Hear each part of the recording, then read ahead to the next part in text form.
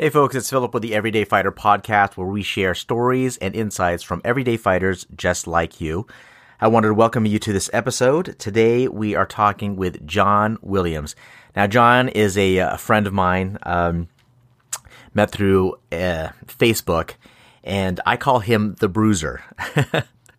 We kind of a funny thing that we do. We trade kind of workout videos as far as boxing techniques, etc. Back and forth once in a while. And I call him the Bruiser because whenever I see him working a heavy bag, I feel like I'm getting bruised up just as much as the bag does. So today we talked to him about it's kind of growing up, a kind of an awkward, introverted kid, and finding his way past that awkwardness, getting to a point where he built his body up, but even more so beyond that, building up his confidence to be able to realize the strength that was already in him, and ultimately becoming what he would call a sheepdog to his family. So completely different persona from what he had grown up seeing himself as. And really enjoyed this conversation with him as far as his philosophies around that and his journey in getting to that point. But before we do that, I wanted to get into our episode spotlight. And today I wanted to actually spotlight two things.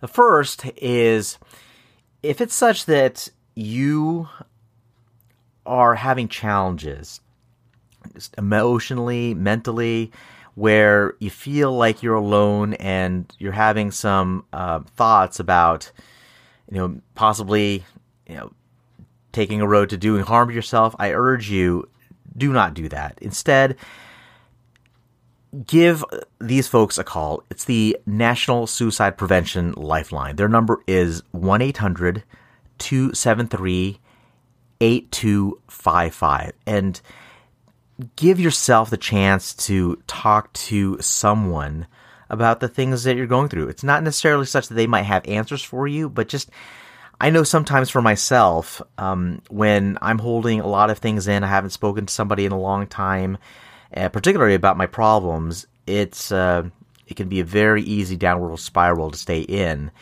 And yet, when I find that when I have a bit of release, when I just let a bit of that go to someone, just to listen, it helps me out tremendously. So I would urge you to do that. Again, that's the National Suicide Prevention Lifeline. That is at 1-800-273-8255. But I also wanted to highlight you, because you have a lot more power and a lot more strength than you realize. And I'd say not necessarily if you look at it for yourself, more so if you look at it for someone else. I know when there are times when I'm stuck just just kind of in a rut, a lot of times it's because I stay in thoughts of myself. Things where I feel like I'm, not meeting up to certain expectations I might have for myself. And it could be a challenge, especially when, you're used to kind of beating up on yourself that way. Yet I've found that when I am able to shift the focus away from me, and I think of helping somebody else, actually serving somebody else, man, it really helps me out as well. Not only in terms of just being able to get the good feeling of helping a fellow human being. I mean, just if I see somebody suffering, if I see somebody that tripped, fell on their, hands and knees, I'd want to go pick them up, help them up, right? And it just makes me feel better that, oh my gosh, I was able to do that. So it helps me personally to do that, but I sometimes I don't even go this route. But then I think at times, okay, well, wow, I actually what was that like for that person to receive help from me? How much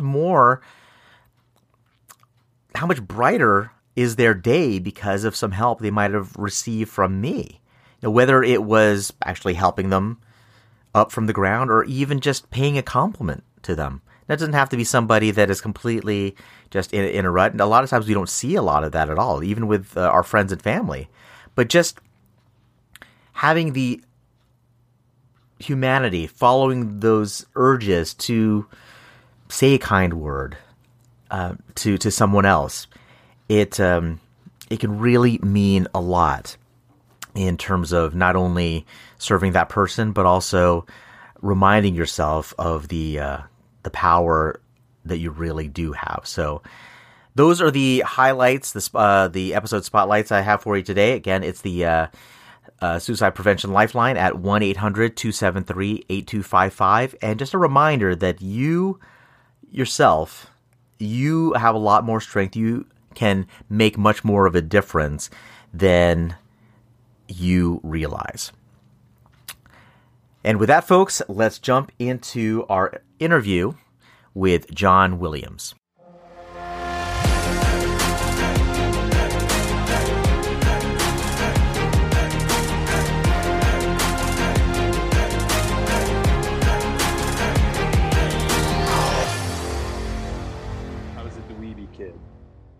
Really?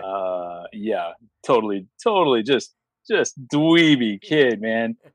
So not only was I not into sports like the other jocks around here, growing up in elementary school and stuff like that, I wasn't even good at school. So I wasn't even I wasn't even your nerdy dweeb either. It was just bad all around. But I found solace, in adventure in the woods and stuff like that. But growing up, got picked on a lot because I was introverted. I was quiet.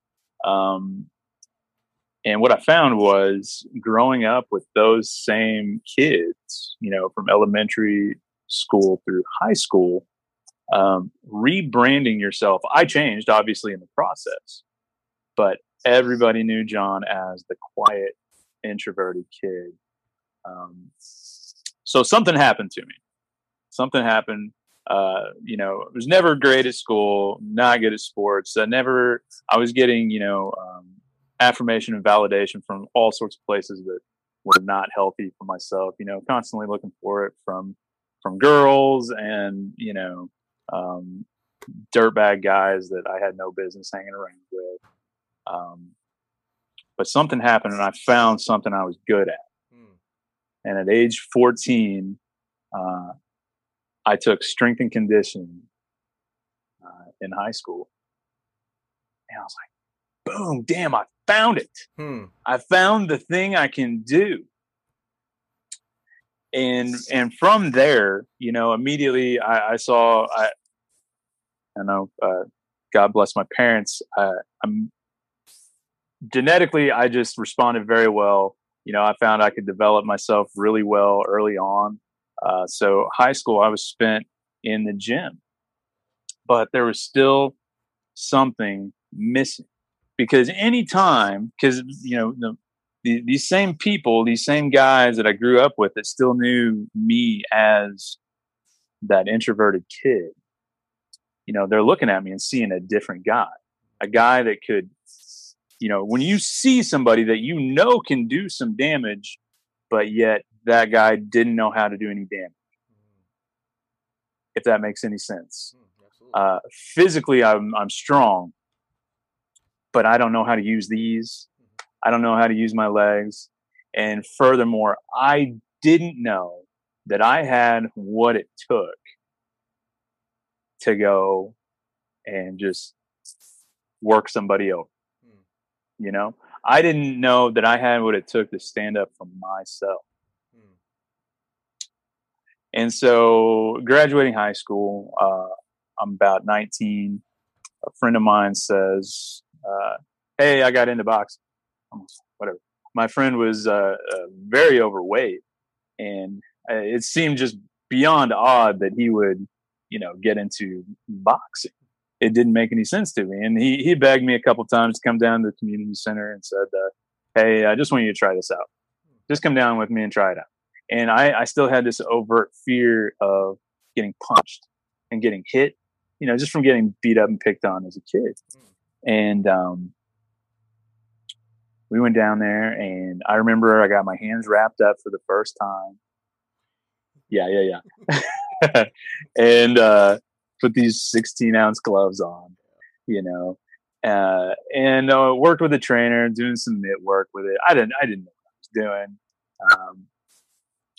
But I remember when, I made that first mitt contact, and you just hear it. They put their force in with the mitt coming right at your hand, and you just pop, and you just hit it, and and you're like, maybe I can do this. Maybe I can do this. I've physically developed myself, and I'm continuing to develop myself, but I have what it takes to be dangerous.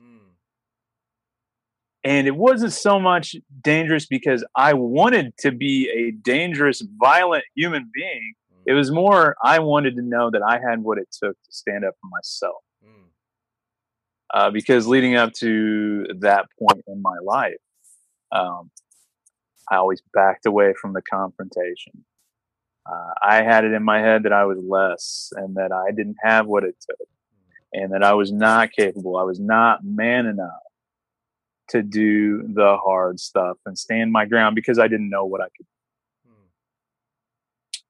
And so I went back to the gym, that same gym, the community center, and over the next year or so, and learned a lot, just absorbed it from 19 to maybe 20, 21, 22 or so. I have an amateur record of, drum roll, 0-2.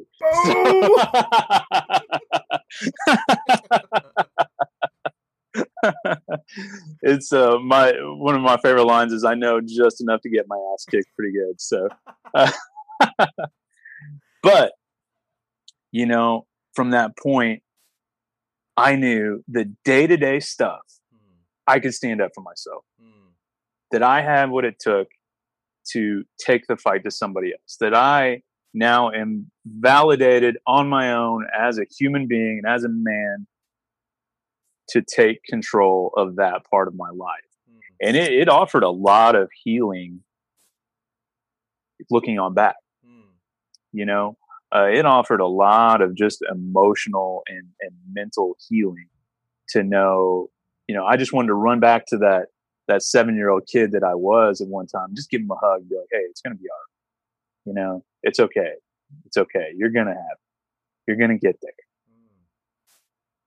And it was a pivot point in my life, because I could walk around with confidence. Well, as soon as I learned how to use my hands and how to move my feet, it just pivoted my life. And like I said, the confidence to just walk around. Not that you're a Billy Badass, not that you're looking for a fight, not that you ever want to be violent, but if you had to, you could. And so fast forward to age 30, another pivotal point in my life. We had already had one kid, and I think we had one on the way. So my oldest is now, he'll be 5 here in a couple months, and my youngest just turned 2. So this is just not that long ago. So in town, there's a TGI Fridays, and a homeless schizophrenic man walks in, and he pulls out an 8-inch fixed blade knife, and he says the words, I am going to kill everybody in this restaurant. I wasn't in that TGI Fridays, thankfully. But when the news came out that that guy ended up eventually being, shot. Um, when that hit the news and the radio, it hit me full force, ton of bricks. What if I was in that restaurant with my 2-year-old at the time and my wife looking at me? Now all of a sudden, the game's changed. It's not about validating John as the human being. It's moving the hands, the legs, the knowledge I've gained into being a protector, being the sheepdog that I think if you're a man and you consider yourself a man, you've got a wife and kids, you've got a duty to be a sheepdog. I fully believe it. And that doesn't mean you have to be the toughest, the baddest, but you've got to be aware and you've got to know how to defend yourself. And so then I just went full bore because every fight's going to go to the ground. So let's look into jiu-jitsu. Every fight in the street goes to the ground. I'm not going to have time to wrap my hands in public. And if I had to, I'm not going to have time. Just a minute. Just hang on. Hold on. Just hang on a second. I can't go get my gloves. I can't do these things. And it's eventually going to go to the ground. It's going to be violent right away. So learning how to handle myself on the ground, still in the process of it. Learning how to incorporate legs. As a 5'7", not very flexible guy, you know what it's like throwing those roundhouse kicks. Learning how to incorporate legs, how to move, and then sort of getting into the Krav, that just maximum, just devastation, the fluid movement, self-defense stuff. If I have to. Really incorporating all those things in my mind. So for me, the fight now is to be the protector. The fight is to be the sheepdog of my family. I've incorporated firearms training with all that stuff as well. If it's legal where you are, why wouldn't you do it? It is my approach to it. I know it can be a hot button political issue, but regardless, why would you not if you could? Why would you not do it? Why would you not learn everything you can to protect yourself and your family? You're not going out to look for a fight. You're going out to protect your family daily. And so that's my current fight, and that's what I do. That's awesome, dude. Oh, God, we can go everywhere with this one. It's crazy. I'm so excited! But, dude, okay, I want to bring it back a bit. I want to go back to that because that's really interesting when you talked about, you found strength and conditioning. You started bulking up a bit, And on the outside, it's easy for people to think, hey, whoa, this is a big dude. You should have your validation already. But was it such that the people that knew you as that dweeb, as that skinny kid, were still on you, even as you bulked up? You didn't change in their eyes. They could see the physical change, but this is where I think this was the problem. Is in my head, I was still the dweeb. I found some validation into making myself look better and feel better. But for all intents and purposes, all I did was train my body to lift heavier stuff. That's it. John the dweeb was still there, the introvert, the quiet guy that had no faith in himself. Although a little bit more, I found something I was good at. He still didn't know if he could do it. And by doing it, let's be very clear about doing it as in somebody picking on you. that alone. Yeah. Standing up for myself, standing up for somebody else being picked on. Situation at that time in my life, I saw an employee of mine that I worked with, through no fault of his own, get into an altercation with a guy in a parking lot. And I went up to him and approached it, hoping that, size would deter, but it doesn't. And then what? I just bluffed myself into an issue. And dude, I had to tuck my tail and turn around and it's not so much that I'm looking for that fight, but I wasn't able to show up for that coworker. You know what I'm saying? And those are the types of things that, you look back on and you're like, it sticks with you, man. I couldn't do it. And so this recurring theme and this negative narrative continues to go through your head. And although on the outside I'm looking good and better and lean and well, on the inside nothing changed. Because the stakes are different. Things change. The stakes always rise as we get older. And, especially when it comes with age, you move out of the high school stuff and you get into college and whatnot. Then, the daily grind of the workplace. Well, I don't want to mess up my job. So I never have to, you think you're never going to get into an altercation as an adult, so a lot of people don't even think about it. They learn to fight with their words. They learn to talk themselves out of things. And, talking is always the first route to go. There's an art of negotiation in that as well. But at the end of that day, you've got to be able to back up what you're doing and what you're saying. And especially when you get to that next stage when they raise the stakes and you've got kids. Which is it is my absolute motivating factor to keep them safe, keep my wife safe.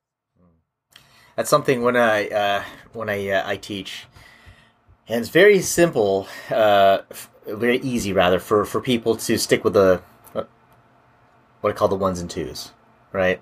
You got this combo down, cool. No, okay, you got this flow drill down, okay, that's cool. That's just the ones and twos, though. That's just. Was that?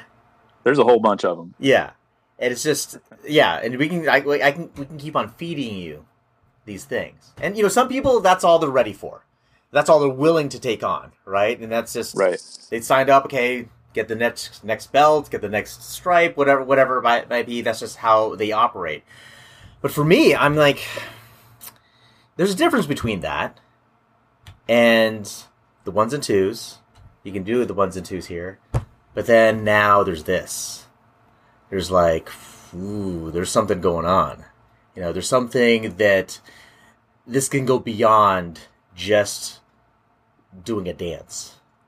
Right? Exactly. So that's why, and that's very challenging for people, I think, because, well, two things. One is that they might not be willing to go down that route. It's like, the emotional thing. No. I just want to do my thing here. Don't want to really put some stakes on it. But the second thing, it's hard to do. It's hard to do. And I say, like, I even for as much as I'd want to put that on them, where, imagine this scenario. And I'm not one of these fear-mongering kind of guys, right? It's like, did you see the news or this and that, or, this might happen to you or anything. It's just like, so I try to, I'm trying not to traumatize them, have it all fear-based, but I want them to think about it. It's like, so I use these kind of fun examples where, okay, I got kids or whatever too, and it's like, imagine that you're at a baby shower, and you reach over and you get that, it's the last cupcake here. And then someone comes up to you and says, hold on a minute. I think you got my cupcake. Oh, no, here, take it. Oh, no. You already got your hands all over it. I think we got a problem. So something like that. Yeah, what I mean? Yeah. But getting it so that they can have some of that emotional bit in there. Now, again, I put a little bit of levity in there. But that's the thing. It's like, hey, I'm not looking for you to traumatize yourself in, like, what-if scenarios. But you got to have a bit of a stake. And that changes what goes on in here. When you have resistance, that changes what goes on over here. Exactly. You know, so very, very, very well said. Very different. But here's the thing, physical, lifting the weights, going for the runs, that type of thing. That's very different than what you had experienced hitting that mitt. Absolutely. You know, what was that? Because I mean, arguably, you're benching probably 10 times what the weight was that you're hitting in that mitt. What was it that clicked? I think two things. One, I realized in that moment that I could do it, and that I could be, that the potential to be dangerous was in me the entire time. You were affecting somebody else. Yes. It wasn't just metal. Correct. And two, I turned that mitt into a person. Not a specific person, but in that moment when I heard that pop and I felt that pop, I knew if that was somebody right there, they were going to feel it. And two, I got to do what had been done to me. If that makes sense. And it wasn't this revenge seeking sort of, I wasn't going, I'm not looking to make a name or anything like that. But when I say it was an emotionally healing moment, when I realized that that's all it took. I didn't even hit it full force. They didn't hit me with full force. So why did it affect me as bad as it did when I was a kid, growing up? And I got to feel what it was like on the other side. And I learned that I could use my hands and I could use my knowledge to stop that from happening. I could become that sheepdog, for myself for once. And that's all prior to kids and people that you just naturally look after. But now I can watch out for John. And that was just a very different thing, because being strong and being dangerous are not the same thing. I dig it. There is an inherent ability in both. But like Hoist Gracie, I'm sure he's naturally strong anyway. But looking at the guy, how many guys did he take down with just simple, not simple, but very complex, just Brazilian jiu-jitsu? I mean, ultimate equalizer. Size didn't matter in that instance. So size, strength doesn't equal danger. And in that moment, I was dangerous. I learned that I had what it took and I could be dangerous. Well, because you had felt that danger inflicted upon you growing up. Yeah. And that's, there is a possibility here that I'm overstating just how much danger I really was in. It's minimal, but I was picked on. I was pushed around because I was introverted. Yeah. Well, we've got hindsight for this, right? I mean, you talk to that 7-year-old. You talk to that 7-year-old kid. They'll tell you exactly. It's exactly. That's all hindsight there. But man, this is the next thing, and this is my current position and where I'm at. So I'm guarding my family. I'm in sheepdog mode now. I'm keeping my eyes open.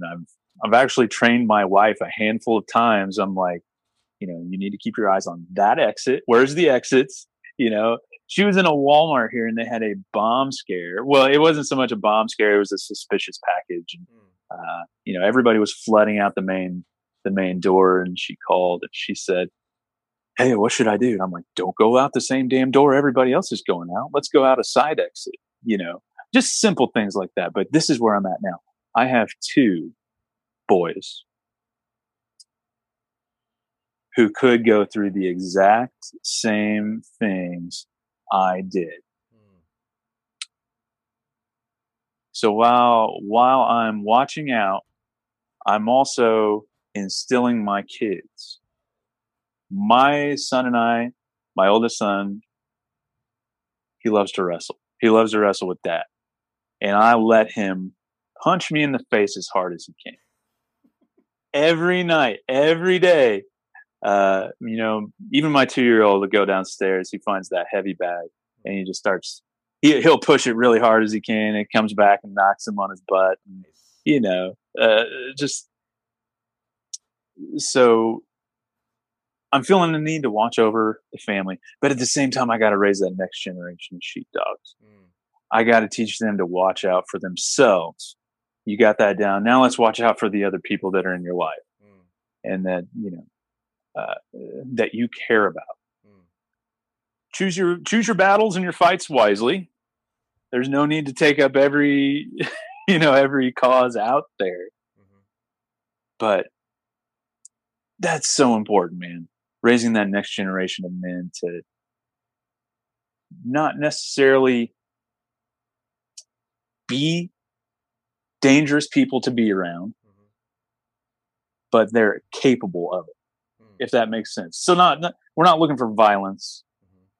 We're looking for ability, if that makes sense. Yeah. Well, that's interesting, because, I mean, when it gets right down to it, all we've got are our hands. And you can use your hands on somebody else. You can force some stuff, Yes, you can. So absolutely pick and choose your battles. How do you temper that? I mean, how do you, I guess, guide that? It's funny because the one thing I learned in this, and I've heard some professional fighters say things very similar. It's the patience grows when you learn that you can do something and hurt somebody. Your tolerance level for their nonsense tends to go up. You can take and take and take and take and take. Yeah, I will remove myself from situations. There's an onus on you to not go out there and pick up every fight and every cause. So I guess there comes a respect for your human man, or mankind. There comes a natural respect for the people around you and treating people the way that you would want to be treated yourself. And oftentimes it's the case. It comes down to that simple golden rule. So you're dangerous, and you can also get yourself in trouble when you're dangerous. Putting somebody on the ground quickly for spilling their beer on your shirt at a restaurant, it's a little overkill. You know what I'm saying? Removing yourself as opposed to getting in a confrontation with somebody who's overly drunk, just leaving. Somebody's just slurring out stuff that's nonsensical, about your wife or your girlfriend, and you're going to have this tug of, do I go just beat this guy now, or do I just leave? And that's really going to depend on the stage of life that you're in and every situation. If I was out right now and somebody started yelling at my wife, I don't know exactly what I would do. If you want me to be absolutely honest about it, yeah. And it will depend on the day and exhaustion and if my kids are with me or not, and just how feisty I'm feeling, But before I do that, I'm going to go through this checklist in my head of, is this really worth fighting? Is this something I want to take up? What are the ramifications of what I'm going to do? Is this better off? Am I going to set a better example if I just get up and leave? Can I diffuse this with my words first?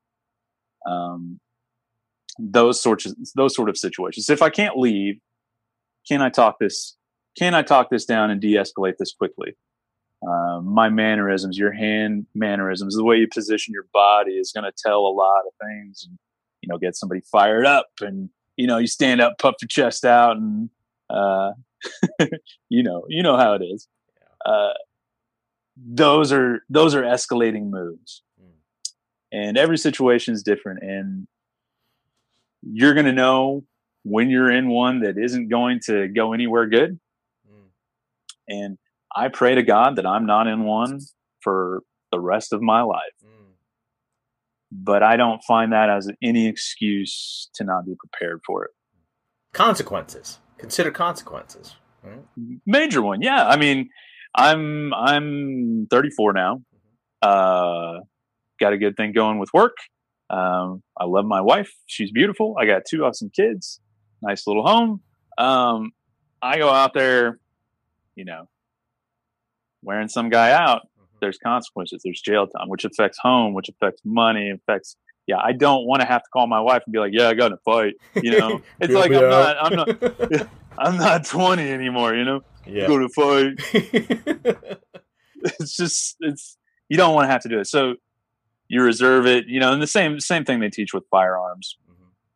You're not going to ever pull that thing out until you know that it has to be used. It's not an intimidation factor. So you don't go up and escalate the situation.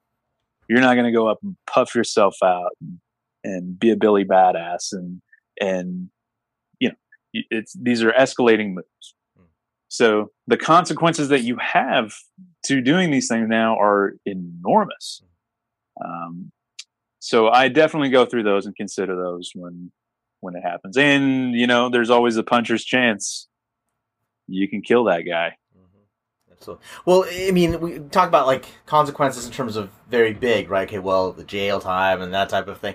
But even, and you know this too, even in the ring, right? Every little thing you do, call them micro consequences, right? There's something there. If you hold your guard down 3 inches, there could be very bad consequences. Right. And I think that's the thing when, particularly when you're talking about just getting that immediate realization when you hit that mitt. Wow. And you could feel that. You got immediate feedback, which is very different from most other things in life. Right? Yeah, you think you sit down on that bench and you push it up. And although it's heavy, it doesn't seem to have there's no life to it. And when you are working one with a trainer in mitts, if you're working with a heavy bag, you're going to hit a person with mitts on. And he's coming back at you at the same time. If you've got a heavy bag in front of you, pop! That thing's going to swing. And now you've got it in motion. Now you've got a dance and a rhythm going. And, if you've got a speed bag, which you don't ever want to see me on a speed bag, it's just embarrassing. But it's all of a sudden in motion. And there's just something very alive and very human about, and dare I say for men and women both, very primal about you just connect with, you feel like you connect with generations back that have had to just do some crazy stuff with their hands, using their hands. And it's just there's a very human thing in learning how to do it. It's really interesting to me because it's, and as much as we have all this technology and education, intellectualization, trying to suppress a lot of that, right? Yes. It still comes back to that because even with somebody that works in an office building for a living, they will come back to talking about their job, talking about working with this client or that customer or their coworker as a fight.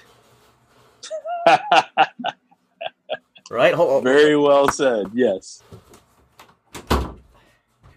Like, even in all of that, it still comes back to those terms. Every time. Even if it's just a verbal spat now, it's a fight. What do you do with your wife? You fight. What do you do? What do your kids do with each other? They fight. It's very interesting that we can have the terminology still, and then it's something that comes. It's just primal and instinctive to everybody to eventually you've got this pushing point, and there's people out there with they don't have the right gumption, I guess, to fight for themselves, let alone other people. But I think for the majority of us, there's this point at which you can push me so far, before I'm going to do something. Even the dweeb, you can push him so far before something happens. But I feel like even though we use the context of fighting all the time, and it's something that we can't get away from, is something that's very instinctual to us as human beings, nobody knows how to do it. Or very few know how to do it.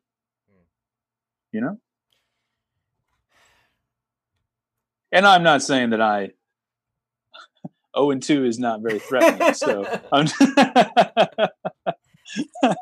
think it's such that it may be a difference of perspective or even terminology in terms of fighting. Because look, my wife, when I first started, I'd be like, "Come on, punch me in the stomach. Give me some conditioning. Come on, do this, right?" And she'd come up to me. She's like, her hands would get all sweaty. She's like, I don't, she's looking away, and I'm like, "This is not helping me. You've got to, right." And she would not do that, right? That's one thing. Yet, same lady, granted, coming on 4, 3 kids later, right. Something gets in the way, and there's a challenge with one of her babies. It's not even about the terminology of fight anymore. It's right. like, it's mama protect. It's yes, go. So there's something in there that, in the one instance, she's thinking about it. Oh, I don't want to do this. Intellectualizing. This is not the right thing.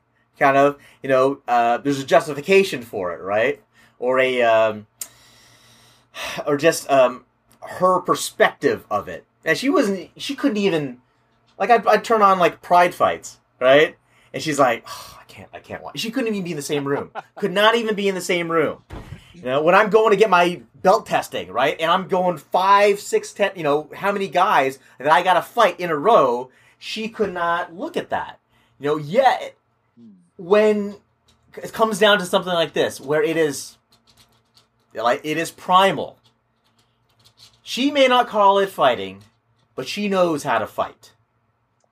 So I guess it's very important to define the fight. Define your fight. Yeah. For everybody. Yeah. Yeah. Me? So props to you. I would, if I allowed my wife to hit me.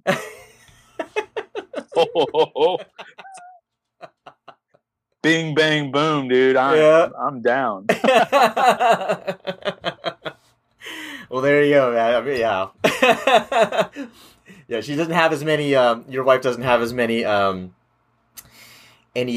many locks on that door for you that she's got to, like, fiddle with. Okay, what's the combination here? It's like, oh no, that door's wide open. Let's go in. That's great. Yeah. But I think that's a big deal. And I find it all the time. I mean, in the dojo I teach, you get these people that come in there and listen. We talk this way. Absolutely no disrespect to them. Everyone's got something that they're going through. Everyone's got their histories with all this type of stuff. But the biggest thing that I have to help people through, particularly within the first 6 months to a year of their training, is being okay doing this on somebody else. Even in a training environment. Yeah. Yeah. Like, they're okay. And this is one of my pet peeves. I just, almost every week I have to say something about this. Is when people hold pads, particularly like, say a Krav pad or like a shield or something like that. Don't get me started on mitts. but like they're holding it, and they're holding it in a way that is they're not reacting. They're not active. I call it, active pad holding. They're not doing that. They're just here. And I'm like, you know what? If you're going to do that, I might as well have just sent them onto that heavy bag over there. This is a two-way street here. So they're okay getting pummeled. Absolutely. But they're not, they're thinking that, like, even just moving around and, like, anticipating what's coming is a form of aggression, right? Like, it's something where it's so ingrained in them that not to hit somebody that they're not even looking for an opportunity not to get hit themselves, right? They're just like, okay, let me just take it, And you see, like, dude, I'm sure you've seen it, right? The active self-protection guy, all these other guys, like they'll comment on the CCTV stuff. Or the phone cam stuff, where you see the victims, and they're the whole time.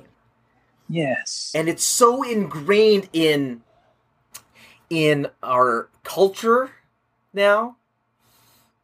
It's like working inside is better than working outside, right? Working on the computer is better, is more desirable than working with your hands, kind of thing. Yes. More of that gets more pervasive. It's a shame, particularly in more developing countries, right? Like in China, like they're looking to, oh yeah, I want that too. I don't want to be hot outside or that type of thing. I don't want to be fighting all the time. I love it if I'm not fighting, right? Which speaks to your point of like, hey, there's some consequences, but ultimately, there are times when you gotta be the sheepdog. Well, nobody wants to be the sheepdog. They just know they have to be, right? Yeah. And if somebody has to do it. Yeah, but ultimately, like, hey, listen. If I had a choice of going the easy way or the hard way, 9 times out of 10, I'm going an easier, air-conditioned way. Absolutely. I think a lot of that comes, generations past want it better for their kids. And, along with that came the niceties. I mean, we're in, you can't say that, we're in America and it is a relatively very peaceful country.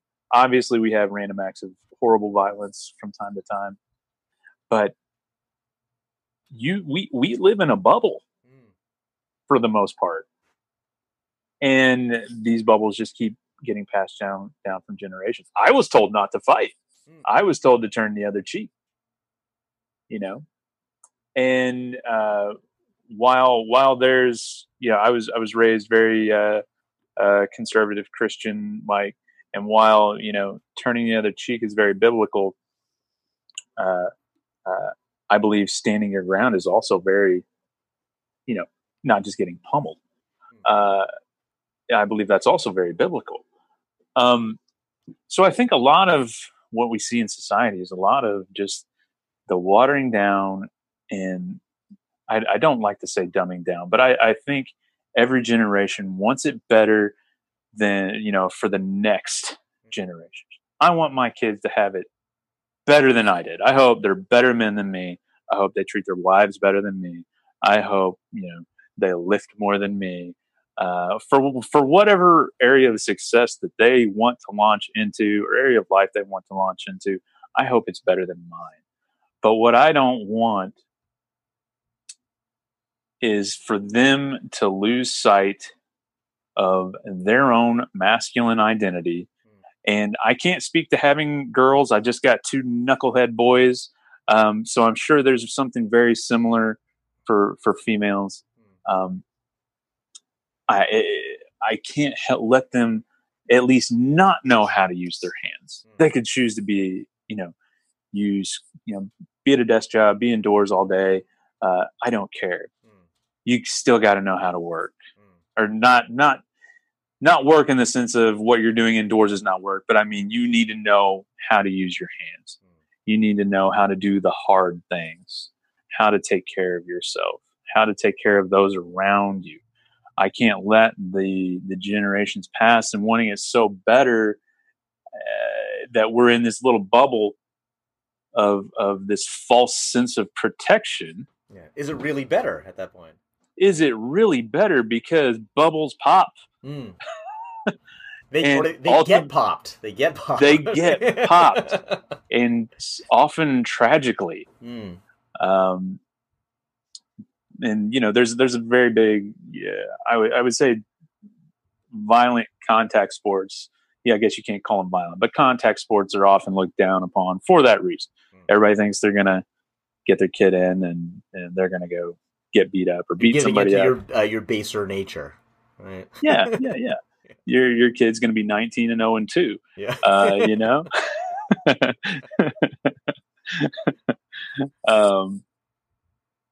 So I think that plays a lot into it. I think that's how we got where we are anyway. No, I appreciate that, man. Particularly for me, where I was that guy, right?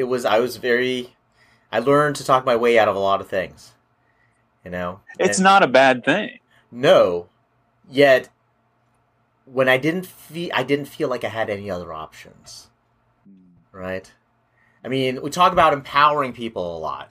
Empower your kids, empower this group or that group. But they're very specific about how they want them to be empowered. Yeah. Right? For my girls, they have no choice. They have no choice but to go to the dojo. That's awesome. I say, like, we're not real church going, although my girls are starting to ask about it. We'll probably start taking them. But, I used to say, some families go to church every week. We go to the dojo. So if you need something to compare it to, that's what we're doing here. Right. I can't tell you whether they enjoy it or not, because quite frankly, I don't care. What I do care about is that they're challenged in this way. Yes. They're challenged in a way that they learn how to balance themselves on one foot. My wife just came back with my girls, the oldest, she's taking flute lessons, right? So she's got a feel of that. She's got a feel of like, oh, I've got a goal here that I've got to go to.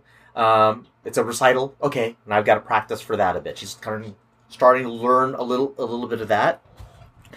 But I'd love the same for this.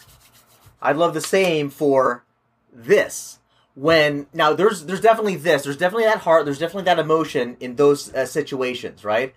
She's got tests coming up or something like that for school or any of them, But it's a very different feeling than when this body is at stake. Oh, yeah. Things change. Yeah.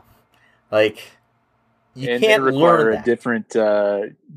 a different level of seriousness. And like what you learn more about, like for you, when you're boxing, right? Even whether you're just sparring, getting ready for your amateur bouts, or even in there, very different kind of test that you're taking there. Oh yeah, right. Oh yeah. I mean, even in the escalation of it, escalation from mitts to now we're this sparring. This thing's gonna dance. Somebody's gonna dance with me, and they're trying to hurt me. Yeah. This isn't a bag that's gonna swing. This isn't somebody holding their arms up. This thing is going to come back at me. Yeah. And they're going to try to do to me what I'm trying to do to it. Yeah. Yeah. Now, changes that level. How did you deal with that kind of change for yourself? Like as you're going through and realizing this escalation in risk to your body. Well, I can't, I can't speak too much into sparring. I was able to roll not too long ago, roll with a guy who was 6'7", compared to my 5'7" frame, and that actually ended up being a ton of fun. Obviously, I got twisted into a pretzel, but you know, I gave it hell, and that's what you got to learn to do. Um, but I think for that particular time in my life, when you know you're progressing and progressing and progressing, and you know, at some point in time that you're going to have to go up against a person. And they're also, you know, progressing and progressing and progressing.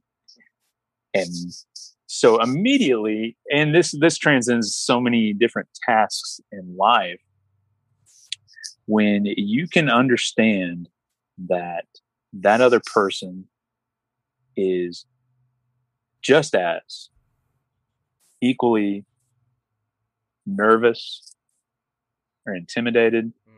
Intimidated is not the right term, but there should be a healthy appreciation for an opponent, whether it be, you know, never underestimating, never thinking you've got this. But there should always be that healthy understanding and appreciation. But it's so easy to look at your opponent, and, you know, whether it's the drunk guy at the bar, whether it's the homeless schizophrenic guy that comes in, it's so easy to look at them and just see the danger that they bring and the imminent threat they are.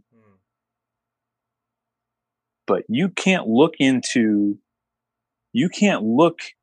from their perspective and see the danger you are and the threat you can be. And I think when you can wrap your mind around that, whether you're actually going to spar, whether you're actually going into, you know, if you're ever unfortunately in a situation where you have to deal with somebody, and, you know, you can parlay this many ways into different tasks of life and at work and things like that, that person's progressed to this point in life. You know, their experiences have put them to here, and they're no different than the experiences you've had. And you are a dangerous individual, and you are more than capable of bringing the fight that you have within you to them. So in a sense, you have to lay it all out on the line. And intimidation is just, it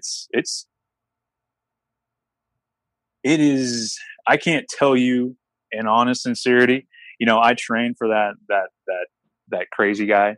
I train for the crazy guy. I mentally go through, you know, the OODA loop, and, you know, I'm waiting for the active shooter situation someday. I pray to God in heaven that it never happens. But even with everything that I've gone through and trained for and think about, I can't stand here and honestly tell you that I won't freeze in my tracks when that time comes. I hope I don't. I think about it. I'm familiar with, you know, violence, and I'm familiar with how to defend myself. But when it comes to, you know, that moment, you have to be able to throw your entire self at that situation and say, why not me? Why can't I do it? Just with reckless abandon, but also balanced out with as much training and knowledge as you have, and putting it all on the line in that moment. And that's how you, as you're leading up to it, and you know that this is going to happen and go down, that's how you combat that fear, that intimidation. You have to know that you are just as worthy to be where you are in that ring, on this planet, in this workplace, in that bar, in that movie theater, wherever you are and wherever you got to fight. You are just as worthy as an individual to be there as that person coming in. And you got to defend that. And you got to throw yourself at it. And when you can do that, when you can let yourself loose, you're not intimidated. When you can just let it go and go after it, you've got this, I hate saying the word kill switch, but you've got this switch in your head. You don't have time to be intimidated. It's not there. You don't have time. They're just as scared of you anyway. They're used to intimidating people. Why not you? Yeah, it's like that mental dialogue that you might have that you had that was kind of keeping the beast in, that it just goes away, and then there's a freedom to that. There is. Yeah. When that moment comes, when that moment comes for me, and I'm no longer intimidated to, more so, number one, afraid of my wife. Number two, I'm not afraid to go to jail. Number three, is this going to affect my job? Obviously, going to jail is going to affect my job. Is this going to affect my finances, my overall physical well-being?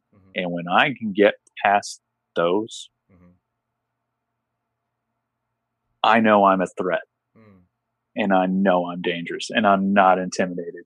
If the threat is moved past those, it's game on, man. And that applies to, like I said, different areas of life for sure. But for the context of this conversation, just with physical altercations and things like that. Well, absolutely. It's just think, what rules are you allowing to keep it in? Real or imagined, right? I mean, ultimately, it's all in our imagination anyway. But there comes a point, and particularly, and of course, give it in the context of the situation. But your amateur boxing fights, it's like, well, what are the rules there? Well, I know the rules about how we're supposed to interact inside this ring. But then beyond that, it's, well, what are the rules that you have about how you're feeling about this person, right? Or what this person can do to you, or like, what are you thinking of? It's like almost, are you thinking about defense of what they're going to do to you? Or are you thinking about, ooh, I could do some stuff. You're right. That's what I've been training for. And then it's like, unleash. It is funny you say that, because I do idolize defensive fighters. They just stand back and they're reactionary instead of pushing the fight. But no, I understand what you're saying for sure. Well, dude, even with that, right? Because they're not winning purely on defense. They still got to hit, right? It's a strategy. Yeah, it's a strategy. But then, like, I have to remind myself about that sometimes. Like, I'm sparring with some people that I'm trying to, it's a balance, because I'm trying to bring them up a little bit as well. And then I forget, like, oh, that's right, I can move around too. Exactly, yeah. Oh, let me slip, let me counter. Oh, yeah, much better. This feels so much better. I can do all this. I got the freedom. Oh, let's go. Or like they escalated a bit. I'm like, I guess I could escalate too. Okay, let's go. Yeah, and you always want to, and that's something we get trapped in as well often, is we match level of intensity with level of intensity. Yes. When we're capable of so much more. Oftentimes is the case, I think. Just like you said there, somebody steps it up and you're like, oh yeah, I can do that too. As opposed to, if you needed to, just bringing the pain. Just do it. And just get out there. Just haymakers. Bruiser, this was awesome. I love this, man. This was fantastic. And this conversation was way overdue, by the way. Oh, yeah. Absolutely. How we haven't talked like this, I don't know. Yeah, no. There's many more of these in the future, man. But love it. I'm stoked, man. I appreciate you, brother. Appreciate you too, man. All right. Folks, I hope you appreciated that chat with John as much as I did. He is one of the guys that I look to for just kind of guidance and just finding true north. When I kind of lose myself a little bit, I say, hey, what's John up to? And he really helps me to right my ship a lot of times. So anyway, that is it for today's episode, folks. Take care. This is Philip with the Everyday Fighter Podcast. Talk to you next time.